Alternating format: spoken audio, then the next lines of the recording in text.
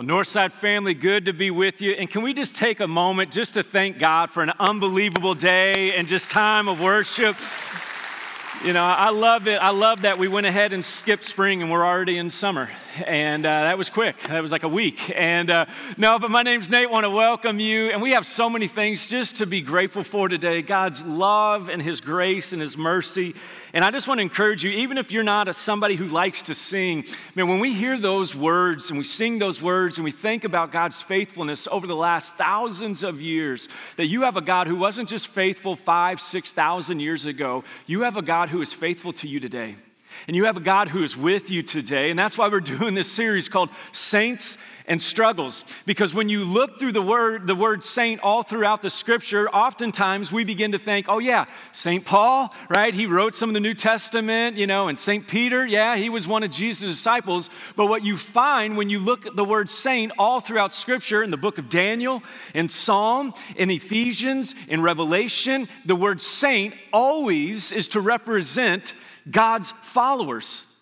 And now here's the thing, for you and I, we don't, some of us go, Nate, I ain't no saint, right? You're like, if you really know me, I am no saint. And this is oftentimes what we begin to identify with is this. We identify way more with our struggles than we do with what Jesus calls us as His saints, as His people. See, it doesn't mean that you and I are perfect and just like fly around on a cloud with a harp.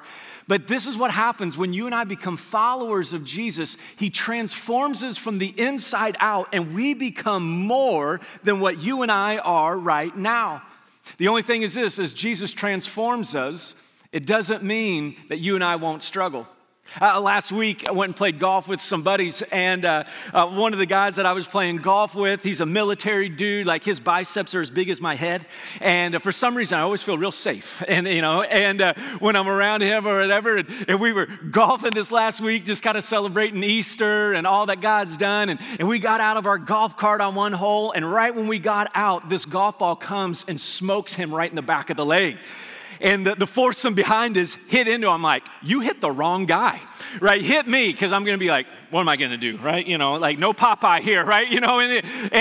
But they hit the wrong guy, and we're like, a struggle's about ready to happen right here on the golf course. And thankfully, the Lord took over and restrained my friend, and he went, and he didn't get in a fight or anything. But just in this moment, it's amazing how we can be saints, we can be walking in the ways of the Lord, and one incident, one struggle can totally transform us like into the Incredible Hulk, right? We become just somebody totally different. And today and over the next couple of weeks, what we want to talk about is how do we navigate that tension? That we are new creations in Christ, and yet you and I struggle. And what we're going to do over the next several weeks is this. We're going to look at the Apostle Peter. And we're going to look at failure in his life. And we're going to look at how Jesus helps him walk through his struggle of failure. Next week, we're going to look at the Apostle Paul and the struggle of temptation. He's open and honest about his struggle with temptation. And here's the thing, guys, all of us in this place, all of us struggle.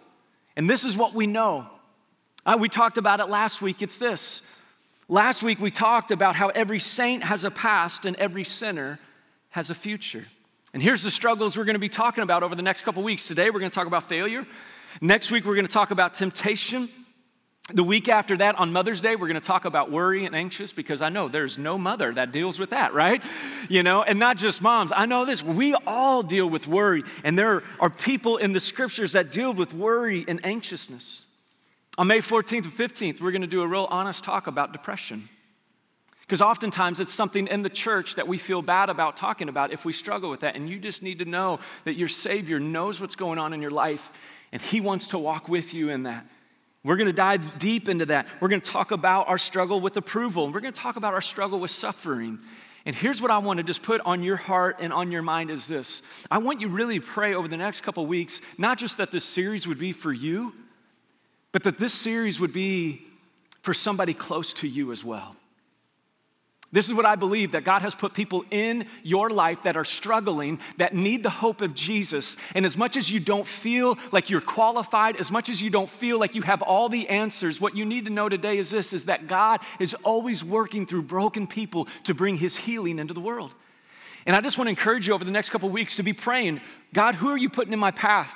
Who do I see struggling that, Lord, really needs to know who you are? Because we talk about how every saint has a past and every sinner has a future, but here's what we got to understand about the future with Jesus. Moving into the future with Jesus always requires us to face our struggles.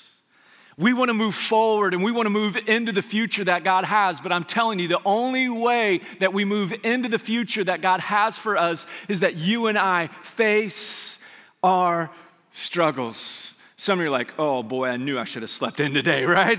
Because you're going, I don't want to face my struggles, Nate. I know, but here's the thing. God wants to move you into the future that he has, but you and I have got to be honest. We got to be honest about our struggles. I've seen this illustration that has resonated deeply with me because oftentimes the struggles that you and I have, we see them on the surface, and so we try some behavior modification. Okay, just don't lose your temper. Just don't get angry. Oh, okay, just don't do this. Okay, just don't think this. Here's the illustration that has resonated deeply with me over the past couple years. It's this. It's an illustration from Pete Scazzero in his book, Emotionally Healthy Spirituality. And this is what he said. He goes, here's actually how we move forward. It's this. Oftentimes, the iceberg is a great representation. We know the struggles that we have on the surface. But he said, actually, how we change what's going on the surface is we pay attention about what's going on beneath the waters. See, the struggle that you and I have, we see it bubble up on the surface.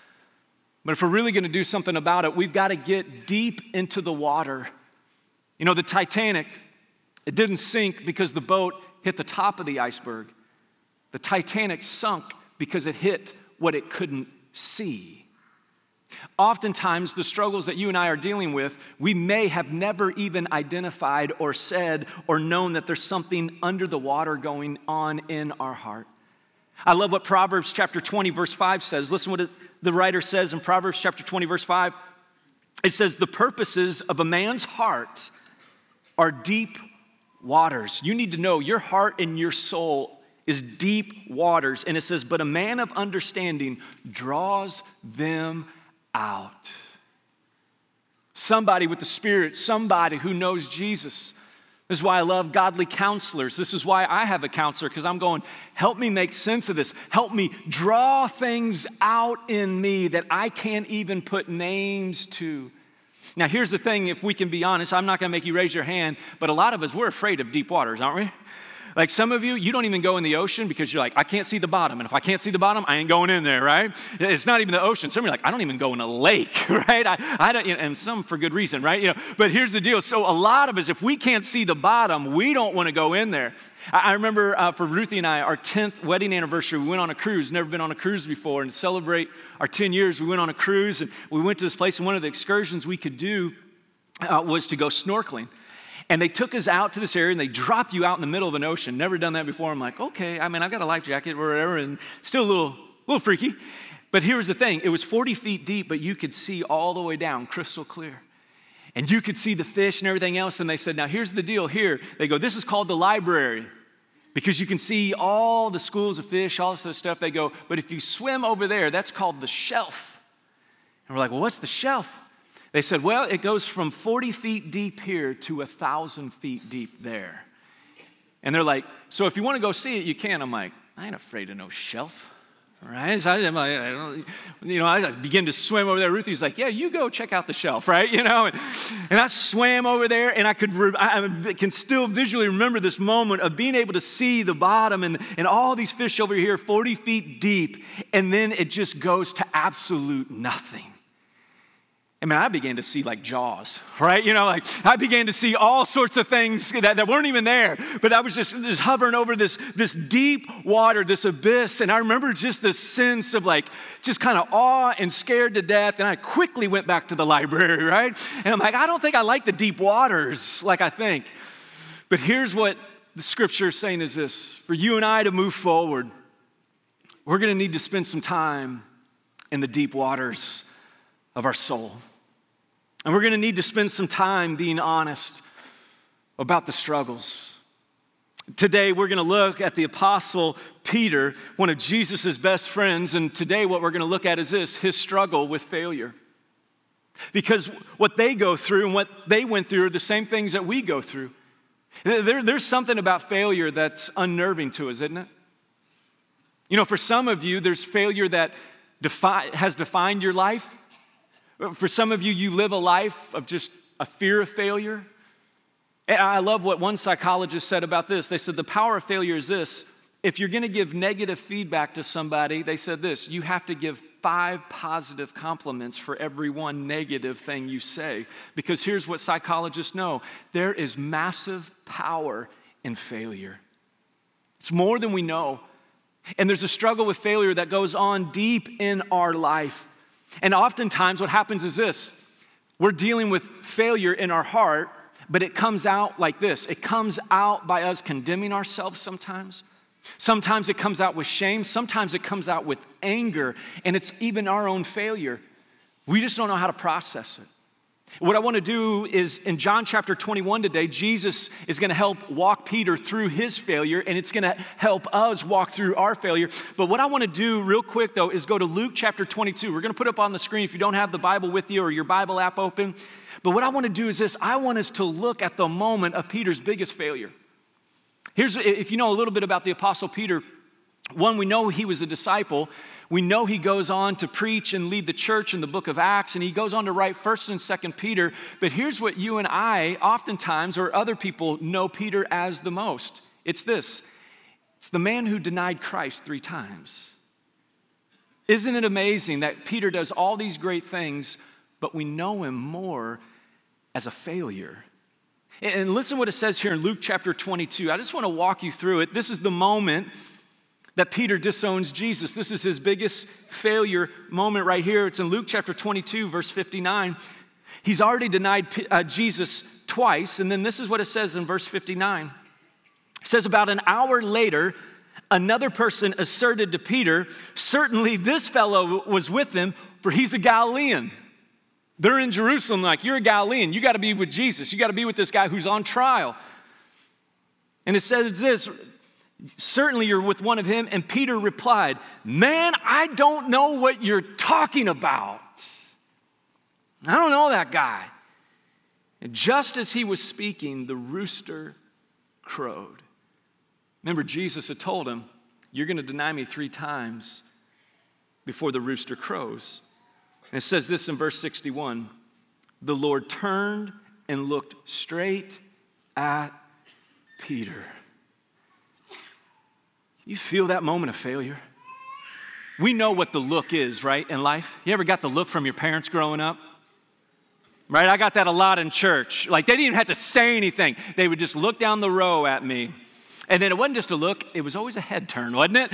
It was like the look and the head turn was like, I better dial this bad boy back, right? And sometimes it's not parents, sometimes it's your spouse, and you're just like, really, right? You know, like, it's just this look. Can you just feel the weight of this moment? That Peter doesn't just fail, but it says this, that Jesus turned and he looked straight at him. Some of you are turning red right now just for Peter, right? You just hate that sense of fear of failure here. And then it says this, then Peter remembered the word the Lord had spoken to him, before the rooster crows today, you will disown me 3 times. And he went outside and wept bitterly. Deep waters. Man, how do you and I navigate these deep waters of failure? How does Peter navigate these? I mean, you didn't just fail Jesus. I mean, you failed him to his face. Can I ask you to do something with me today? Would you just be honest in this moment? We know the weight of this moment for Peter. Would you just be honest with Jesus for a moment right where you are? And just come identify to your mind, what is your biggest failure today? And I'm not talking about maybe something that you've just done in the past. Maybe that's it. Maybe the biggest failure in your life is this. It's a fear of failure moving forward. And so you're like, no, it's not even the past. It's this, that I am gripped by the idea that I cannot fail. For some of you, the way that you were raised, people set you up to fail. Parents actually didn't love you well. And so you were raised in an environment that just, you were like, I got to fight against failure the rest of my life. Because this is what we find here in Peter's life. One, we see this deep moment, this deep water of failure. But here's the good news for you and I today is this. With Jesus, our failure is never final. This is the good news that we have in Jesus. We don't have to act like we don't have a struggle, a fear of failure or failures in our life. But it's this, that with Jesus, our failure is not final. Because here's what you're going to find when you follow Jesus. This is what gives me relief. You know what the prerequisite is to follow Jesus? You have to admit you're a failure, right? A lot of times in the world it's this, you only get into certain clubs if you are not a failure. Jesus says the only way to get in my club is to admit that you are a failure. See, he works in a different way. And what he's gonna do in Peter's life here is this, all of this failure, it causes all sorts of issues in Peter's life. But when you walk with Jesus, your failure is not final. The only problem is this, Peter began to believe that his failure was final. That's why in John chapter 21, this is what it says he does. Jesus goes to the cross and he dies. And this is what Peter does and a couple of the other disciples. In John chapter 21, verses 1 through 3, listen what they do. It said, afterward, Jesus appeared, after the resurrection, Jesus appeared again to his disciples by the Sea of Tiberias, which is the Sea of Galilee. And it happened this way. Simon Peter, Thomas, called Didymus, Nathanael from Cana in Galilee, the sons of Zebedee, and two other disciples were together. And Peter says this, I'm going to go out to fish, he told them. And they said, well, we'll go with you. And so they went out and they got into the boat, but that night they caught nothing. You ever failed and then you're like, you know what I'm going to do? I'm going to go do what I'm good at, only to fail at that as well.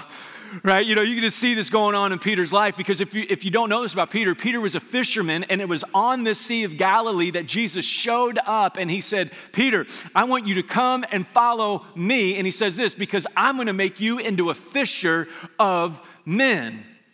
And here's Peter back on the Sea of Galilee. Just picture this for a moment. Peter has failed Jesus. He's denied him to his face 3 times. He feels like an absolute failure. And what he does is this. He goes back to the Sea of Galilee, and here's where Peter's at. All he is surrounded by his failure. I can only imagine Peter sitting here going, yeah, that's where Jesus called me to follow him. Messed that up. It was on the Sea of Galilee that Peter walked on water. I can imagine he's going out there fishing going, I walked on water right over there. Messed that up. And now he's back to fishing. And he's going, I can't even catch a fish. How do we navigate these waters of failure? See, here's what we find in Jesus is this. That Jesus always meets us in our failure. This is the good news for us today. Oftentimes, we're trying to navigate the water of our failure. We're trying to navigate the water of our fear of failure. But Jesus always meets us in our failure. This is what we've got to be reminded today as we struggle with this. And we're going to struggle with it our whole life. But we got to remember Jesus meets us right where we are. Listen what it says in verse 4. It says, early in the morning, after they've caught nothing, Jesus stood on the shore, but the disciples did not realize it was Jesus. And he called out to them, friends, haven't you any fish? Now, let me just look at this word here for a second. Jesus' first words to Peter and to his disciples who have betrayed him, who have left him, he doesn't say this, failures. Failures, yeah, the guys who left me at the cross hanging out there. Have you any fish? What does he say? He doesn't say failures. What does he say? Friends. Do you believe that in your failure, Jesus still wants to be your friend? Friends, haven't you got any fish? No, they answered, but thanks for asking. And then he said, well, throw your net on the right side of the boat and you'll find some. Don't you love it when people try to tell you what to do, what your career's at? You're like, who is this guy out here telling me what to do, right? But when they did, they were unable to haul in the net because of the large number of fish. Not only in your failure do you believe that Jesus wants to call you friend, do you believe that Jesus still wants to bless your life in your failure?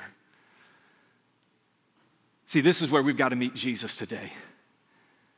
Because we'll say stuff like this: I'm not worth blessing. I know. Guess what? When Jesus died for us, we weren't worth blessing then either. But he loves to pour out his grace on our life.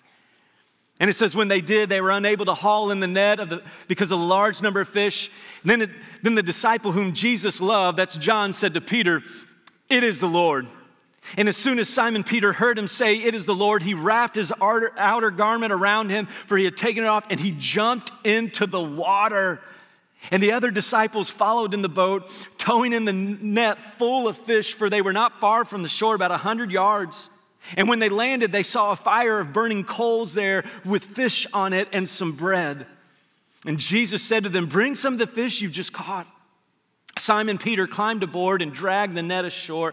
It was full of large fish, 153, but even with so many, the net wasn't even torn.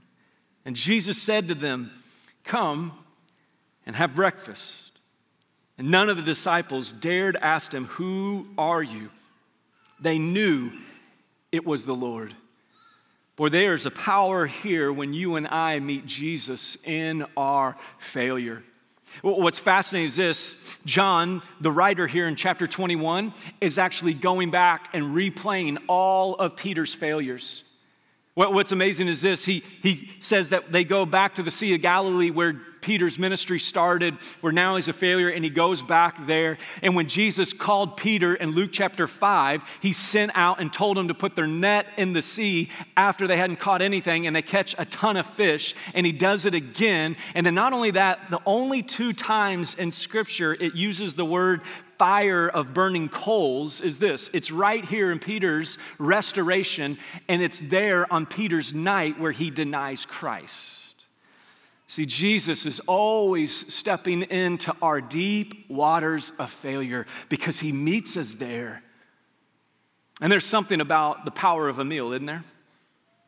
When somebody sits down and meets with us. I love what I heard one pastor say. He said this. He said, oftentimes we believe in correction, but he said, here's what we need to understand. You gotta have connection before correction. You got to have connection before correction. I love what Bob Goff, one of my favorite authors, says about this moment and what he says about Jesus. He says, when Jesus rose from the dead, he didn't make a speech, he made breakfast for his friends. I just love that. That you have a Savior who goes, I want to meet you in your failure. I don't want to call you by your failure. I want to call you my friend. I want to meet with you. I want to bless you. See, they weren't worthy of the 153 fish that they got to catch, but guess what? Jesus wanted to bless them anyway. Today, we know our failure, and Jesus goes, I know your failure, and I want to bless you today with my presence and my power in your life. I want to turn you more into my image and likeness than what you define yourself by your failure. Question for you and I today and throughout this series is this. Have we really allowed Jesus into the deep waters of our failure? Have we really allowed him in to the spaces, the deep water, the dark places where oftentimes we can't see the bottom of, and that's why we don't want to explore the deep waters, because we know this to ourselves. Maybe we've not said it out loud, but we'll say this: I don't know how dark and how deep that goes. And so I don't even want to go there. And Jesus goes, I know, but I want to go there because what I want to do is this. I want to move you into your future. See, Jesus meets us in our failure, and then this is what he does. This is what I love about Jesus. He forms us in our failures. Jesus always forms us in our failures. I love what one commentary said about this as I was studying. It said this: failure is a lot like manure. It stinks, but that's where growth happens. And I'm like, yeah, you know what? I'm like, that is right? Like failure, man, it stinks. We don't like it. But here's what we know about manure. Manure makes things grow. Manure gives life to things and we go, man, it's disgusting and we don't like it. And I know failure is there, but listen what Jesus does. He begins to pour into Peter's life and he goes, I know you're running away because of your failure.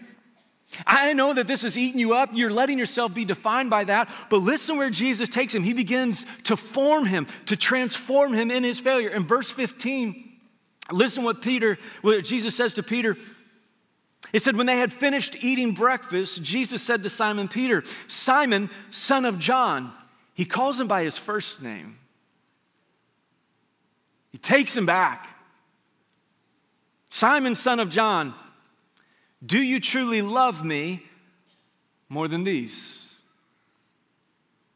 What he's talking about is this. Peter made a promise. Lord, even if all the other disciples abandon you, I will not abandon you. What he was saying is this. God, I'm going to be more faithful than these guys. And all Jesus says is this. Do you love me more than them? You try to compare yourself to them and try to walk your way through that. Do you just love me more than them? Yes, Lord, he said, you know that I love you. Then Jesus says this, then feed my lambs. Again, Jesus said, Simon, son of John, do you truly love me? Yes, Lord, you know that I love you. Then Jesus said, take care of my sheep. The third time he said to him, Simon, son of John, do you love me? And it says this, that Peter was hurt because Jesus asked him the third time, do you love me? He said, Lord, you know all things. You know that I love you. Then Jesus said, then feed my sheep. Here's what's amazing about Jesus. He forms us in the midst of our failure. But here's how he forms us. Oftentimes, here's what we believe we got to do in our failure. We got to fix it, don't we? That's how we get out of our failure. You fix it. And if you can't fix it, this is what you do. You work harder. This is the jacked up mentality I've had in my mind. It's this. If you work hard enough, everything works out. And if things aren't working out, what do? You work harder. Here's the only problem. What happens when you and I can't fix our failures? See, this is the joy of Jesus in this place. He just simply tells Peter, he says this question, do you love me? Will you let my love begin to form you out of the failures? 3 times he says it because 3 times he walks him through the times that he denied Jesus. This is why the passage says this, that the third time, Peter was hurt by it. And that word hurt isn't that Jesus came to crush him, to punish him. It's this. If you've ever had like a wound and you go to the emergency room, you know what they do? They hurt that wound, don't they? They hurt that wound because they've got to clean the wound or it will never heal.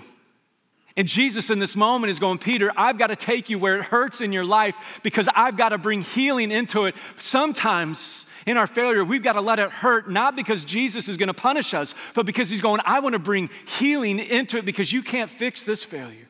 But only through the power of the cross and the power of his Spirit can he fix what's broken in our lives. And then this is what I love that Jesus does. He doesn't just say, love me. He says this phrase, then feed my lambs, feed my sheep. Did you know that in your failure, God wants to bring opportunity? I don't know about you, but some of the most impactful 2 words that I've had people speak into my life, it's this. When I've told maybe some people who have been mentors in my life or pastors in my life, when I've told them the struggles that I'm going through, and man, I want to become so much better than this, and then they'll just hear me, and then they'll say this to me, and it's so powerful. They'll go, Nate, I hear you, and then they'll say these 2 words, me too. Me too. Yeah, that's my struggle too. Yeah, I'm wanting to grow there too. There's something humbling happening in this passage where Jesus says, Peter, I want you to love me, but then here's what I want you to do. I want you to go take care of my church. I want you to go minister to people. Because here's what happens when you and I are honest with our failures. We're humble people, aren't we? God begins to work through our humility. God begins to do a good work in our humility. This is why I love our care ministry on Monday night here at 6:30 in the West Auditorium, because this is what we have. We have people who lead our grief share ministry who have gone through grief. We've got people who lead our divorce care ministry who have gone through divorce, and they know the pain, and what they've seen is this: they've seen God bring healing into it. Our Celebrate Recovery, it helps people with hurts, habits, and hangups. It's a national program, but here's the prerequisite to lead it. You have to be a recovering addict to lead it, because this is what they know. If you haven't gone through it and you haven't had Jesus heal you, you actually don't know how to help people who are in recovery. See, this is the power that Jesus does in our failure, is he gives Peter an opportunity. Today, instead of being so marked by your struggle and your failure, could you be marked by the opportunity that Jesus wants to bring in your failure? Here's the different way that Jesus ends this passage. This is what he wants Peter to get a hold of. This is what he wants you and I to get a hold of today. It's this, is that failure is our time to follow. Failure is not final. It's this: failure is our time to follow. This is how Jesus ends this conversation with Peter. He says this. He says, Peter, I tell you the truth. When you were younger, you dressed yourself and you went where you wanted. But when you are old, you will stretch out your hands and someone else will dress you and lead you where you do not want to go. And Jesus said this to indicate the kind of death by which Peter would glorify God. And then he said to Peter 2 words: follow me. These were the 2 words that was recorded that Jesus said to Peter at the very beginning of his call was this: follow me. Jesus meets us in our failure and he says, I want you to follow. The life of Peter here, it's this. He was telling Peter, listen, you're going to do incredible things, but here's how it's going to go for you. And he ends up being crucified upside down for his faith by Nero. But what we find in the life of Peter is this. We find a man who was marked by failure, but that failure doesn't become final. What's amazing is this. If you turn one page over in the Bible, if you just turn one page over from John chapter 21 and you turn it one page over, what you find is this. You find Acts chapter 2.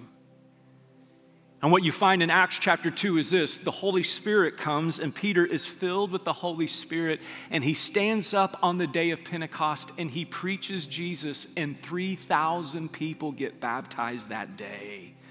This failure has become a follower. This man who went back to fishing because he thought it was all over, in one page, God began to transform his life. And he says, Peter, just let me into the failure. Dude, I want to form you there. I want to take you into new places in this world and new places in your life. And I want to give you dreams that you don't even have.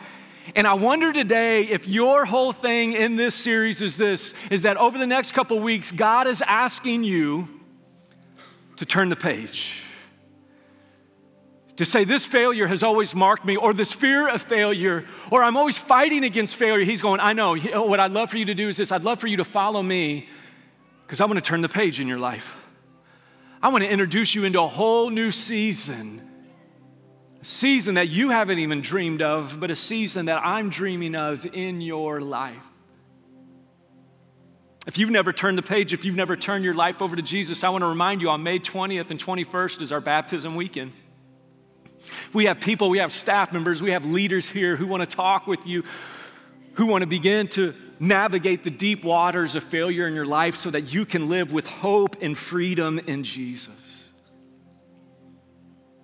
Because Jesus turned the page in Peter's life, and he wants to turn the page in our life today. Here in a moment, we're going to take communion. I want to invite you to get that out, the bread and the juice. Hopefully you grab that on the way in. And we're going to sing here in a moment. But what's incredible is this today. You know, we take communion here every weekend to remember our hope, but it's this. I hope you hear communion fresh in a new way. Here in a moment when we take communion, we remember the body that was broken and the blood that was poured out on the cross that saves us. I hope here in this moment you hear these words spoken over you. Friends, come, let's have a meal together. See, your Savior Jesus, He didn't just come to meet you in your failures. He came to save you and lead you out of them through the power of the cross and the resurrection.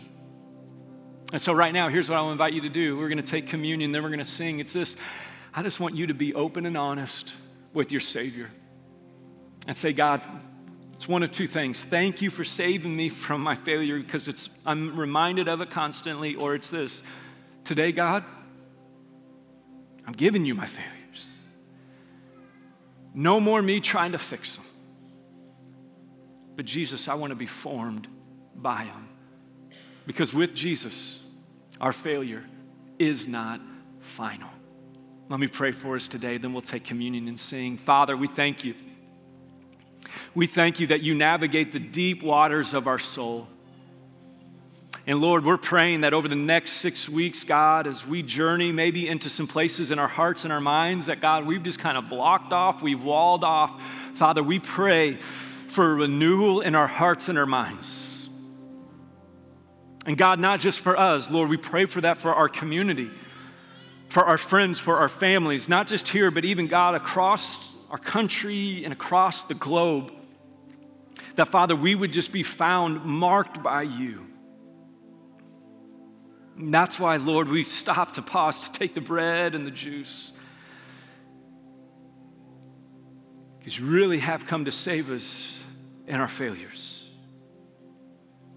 So today, Jesus, would you mark us fresh? God, would our hearts and our minds be recentered on you in this moment today, Lord? And we pray all of this in your name. And everybody said together, amen. Let's take communion together, and then we'll sing.